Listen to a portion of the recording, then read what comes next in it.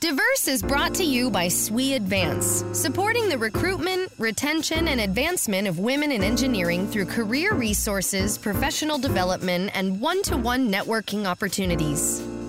Hi, I'm Peggy Layne, Assistant Provost for Faculty Development at Virginia Tech, and a past president of the Society of Women Engineers. This is the Society of Women Engineers Diverse podcast series. You can add this podcast to your iTunes and like or follow us on social media. Visit SWE.org for more details. In 2002, I thought it might be interesting to write an article for SWE Magazine profiling women deans of engineering. At that time, there were barely a dozen female deans out of more than 360 engineering programs in the United States and Canada, tracked by the American Society for Engineering Education. Now, 15 years later, there are almost 60 women deans, including one at my own institution, Virginia Tech. Half of these women became deans only in the last few years. I've invited 2 or 3 of these deans to be interviewed for a profile in SWE Magazine each year since 2002, and this year's article appears in the fall 2017 issue. It features Dr. Elaine Scott from the University of Washington, Bothell, and Dr. Nada Anid from the New York Institute of Technology, and they're joining me today for this podcast. Thanks to you both. Our pleasure. Yes, very happy to be here. Because we're engineers, I like to start out with a few numbers. According to the American Society for Engineering Education, who keeps track of these things, last year women accounted for 22% of engineering undergraduates and earned 21% of bachelor's degrees, 25% of master's degrees, and 23% of doctoral degrees in engineering in the U.S. and Canada.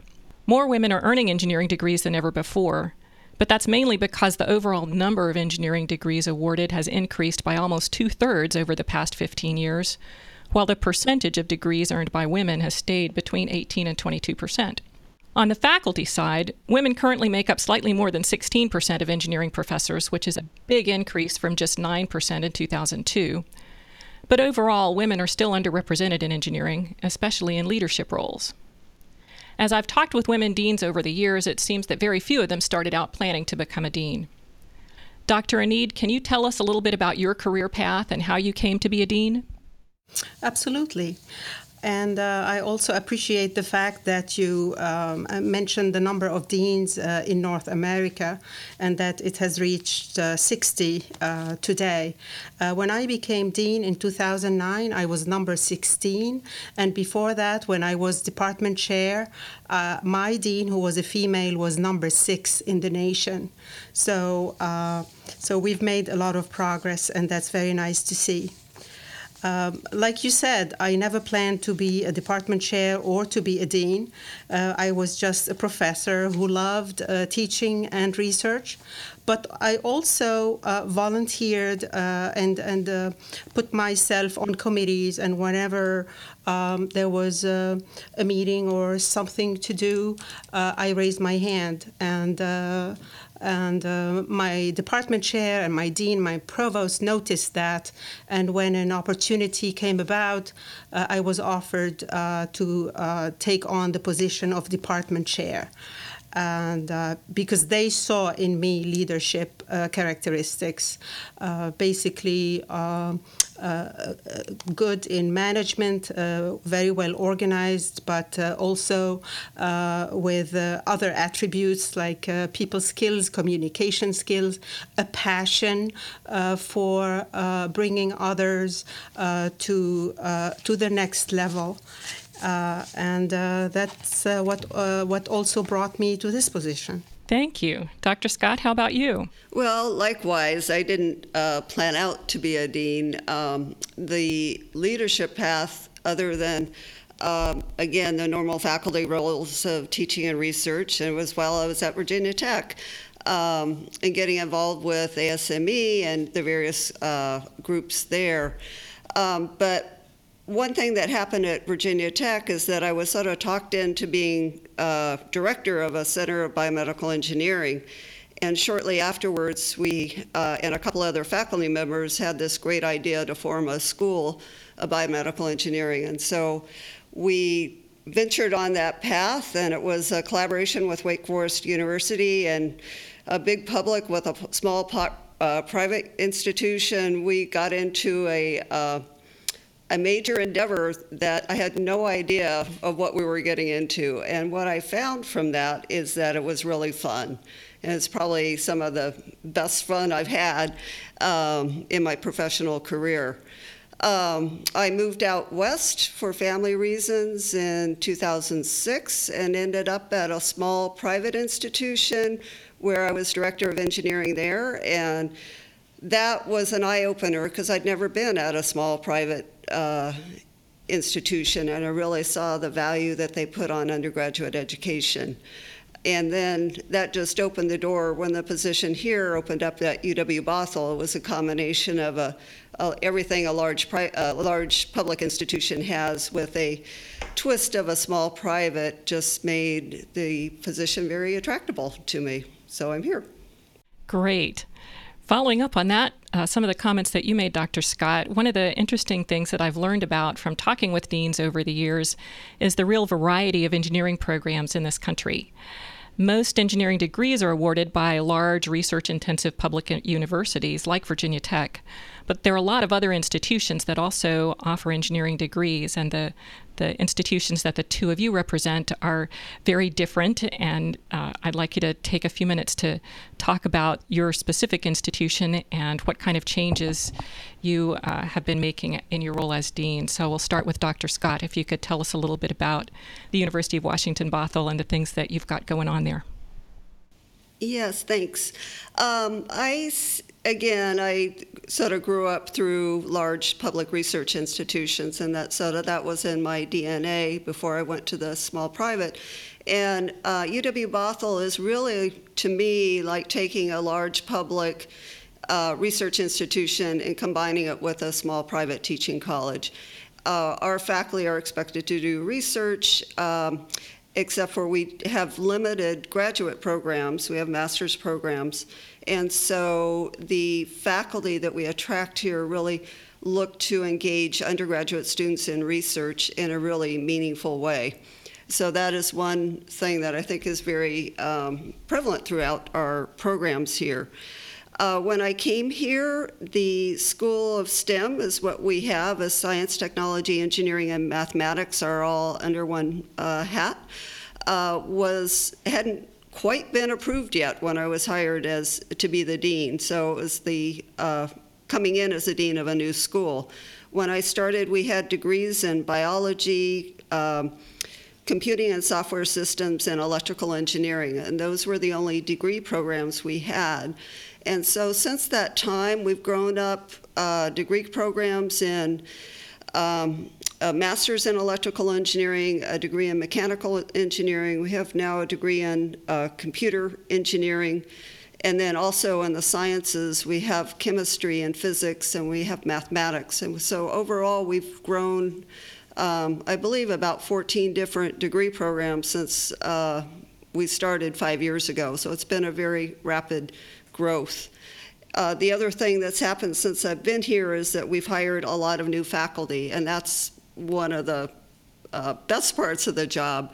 The new faculty we have coming in are very energetic, are very dedicated to teaching as well as doing really meaningful research as they progress through the years. So it's been a real pleasure being here, and I really enjoy this combination of integrating the teaching and the research in a relatively small setting.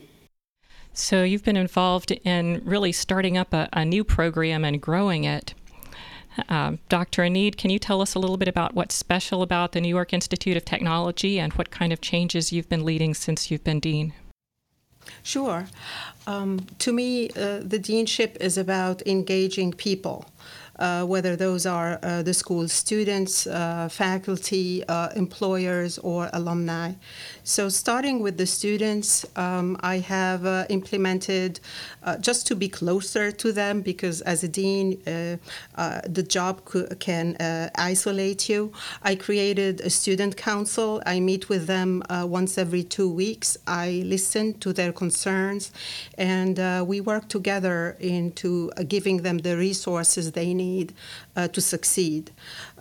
I also established the first Dean's Honors Program at NYIT, and I'm happy to say that this year we're seeing a record high number of honors students relative to past years, and it's a very exciting change. I've also pushed the entrepreneurship and innovation agenda by creating a center that's funded by the state of New York and the Department of Commerce in DC. And this is because I have female students in mind, and to me, increasing their confidence and increasing risk-taking in them and teaching them failure through all these skills that you learn from entrepreneurship and bringing an idea to fruition was my vision for that center. So right now, students, male and female, are engaged in industry projects. We also offer them mini grants to come up with an idea and pursue either a research or an entrepreneurship project with the faculty. In terms of the faculty now, which is the other category of people, we have hired a large cluster of junior faculty in three main focus areas, and that has invigorated the school. To me, culture is also very important, a homey culture where everyone is helping each other, a culture that is not competitive. Faculty work on research projects in teams. They complement each other because the hiring is very strategic. And they have one aspiration, which is to start a PhD program. So we're working on that, and the transformation there is boosting the research portfolio at NYIT, which went from zero to now several $1 million, which is modest, but for a school our size is a pretty good accomplishment. Of course, along with that, we engage with our community. We have two campuses, urban and suburban, so there are a lot of opportunities to work with industry, employers, and our alumni body. So Dr. Anit, about how many students and how many faculty are at NYIT? We have over 2,000 students. Half of them are undergraduate students, and the other half are graduate students. We have very large master's programs, and we have a span of programs and degrees, mechanical engineering, aerospace, electrical, computer engineering, and in engineering management, environmental, energy. We also have a very large and growing computer science and IT program within the School of Engineering. Now, in terms of the faculty, all in all, if we count the part-time and full-time, we have about 100 faculty. Thank you. And Dr. Scott, just for comparison, about how many students and how many faculty in your college at the University of Washington, Bothell? So we have about, 1,200 students within our school, and we have around 85 full-time faculty, and probably about 100 total, a little over 100 total if you count equivalent part-time faculty in our school. So 2 engineering colleges at opposite sides of the United States with some interesting similarities and differences there. Yes, absolutely. So when I talk to deans, I always like to ask you, what's the best thing about being a dean? So we'll start with Dr. Anit, and you already talked a little bit about people, but can you say a little bit more about what's your favorite part of the job? Well, it's having this vision of where you want to go and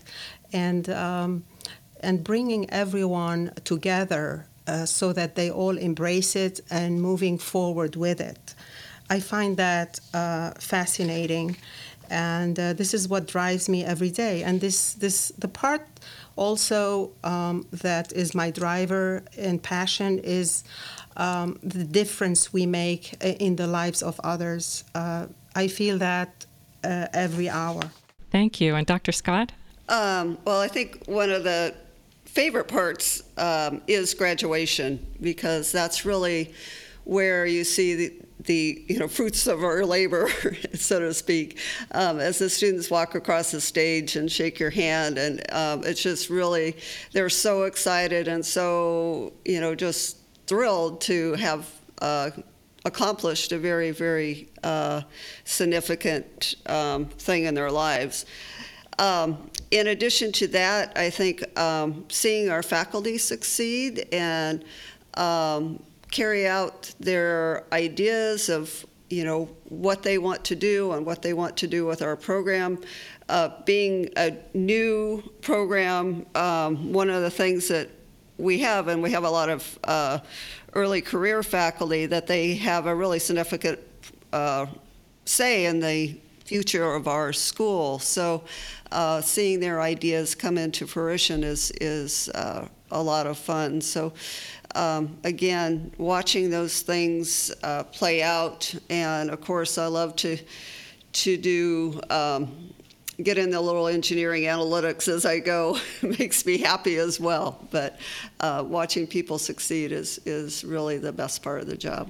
That's great. Working at a university, I at least tend to get caught up in my day-to-day activities, and graduation is always a time to kind of reflect about the significance of the things that we do here. So that's certainly a fun part of being at a university. I'm going to go a little bit off script here and circle back to how you got to be a dean. Dr. Scott, you did mention that you were involved in ASME, the American Society of Mechanical Engineers. I'm hoping that at least some of the listeners to this podcast will be engineering students who may be involved in SWE or other engineering societies. So I'd like for each of you to talk a little bit about your involvement with professional associations and how that impacted your career path. And I'll let you start with that, Dr. Scott. Oh, thank you. I became involved with ASME very early on as a new faculty member, assistant professor, and I found it to be an extremely rewarding experience. When I was an assistant professor, I could go to the meetings and meet other faculty, learn what they were doing, and it was very easy to get on committees and be involved in that way, and didn't take too long for you end up chairing a session at a conference, and then they ask you to organize a session, and then you're asked to, will you consider being chair of this committee, and so on. So it was being involved with the professional societies and that link to other professional engineers is extremely rewarding and really supports you in the development of your own career. So for all those out there who are undergraduate students, get involved with whatever society that you have at your institution that you might be interested in, because it is truly rewarding and it will connect you to understand what it means to be a professional as an engineer. Dr. Need, can you say anything about experience with professional associations? Absolutely. Professional societies have influenced my career path in a major way. In particular, the American Society for Engineering Education, the American Institute for Chemical Engineers, and the Women Engineers Leadership Institute, Whaley. Through AICHE, I, of course, started by just presenting papers, and then I signed up and joined divisions, chaired sessions, and ended up chairing entire divisions and being responsible for the programming over a whole week in those divisions.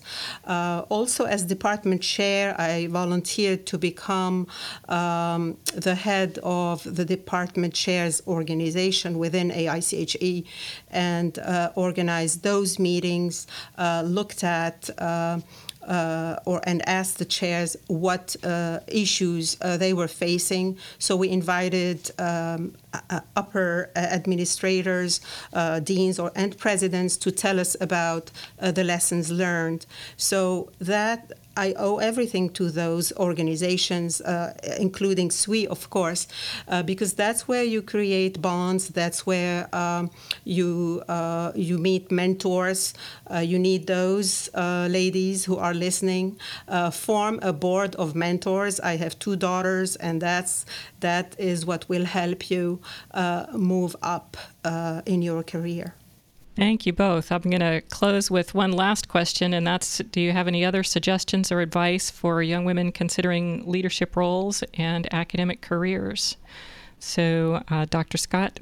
I think my advice would be very simple. Don't be afraid.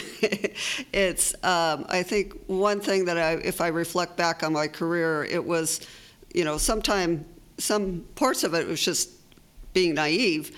But just really being willing to jump in and don't worry that you may not know everything in the world, because you will figure it out. And it is so rewarding to be involved in some of these in a leadership positions. It's just extremely rewarding. So I encourage people to really not be afraid to really jump in and surround yourself with good mentors. One of the most helpful things that I've found is having people that I can talk to, and if you don't know something, ask and get input, and have people that around you that are very good advisors as you go through. Thank you. Dr. Anid, how about you?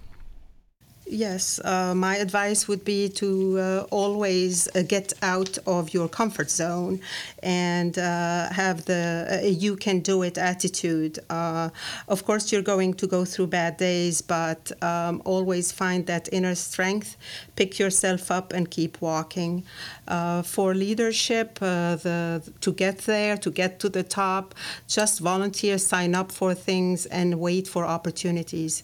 At the right moment, things will open up and you'll be ready. Thank you so much. I would certainly second both of those bits of advice. Dean Nada Anid is from the New York Institute of Technology, and Dean Elaine Scott is at the University of Washington, Bothell. Thank you both so much for joining me today and participating in this conversation. You can find the fall issue of SWE Magazine on our website at SWE.org. For the Society of Women Engineers, I'm Peggy Layne. Thanks for listening.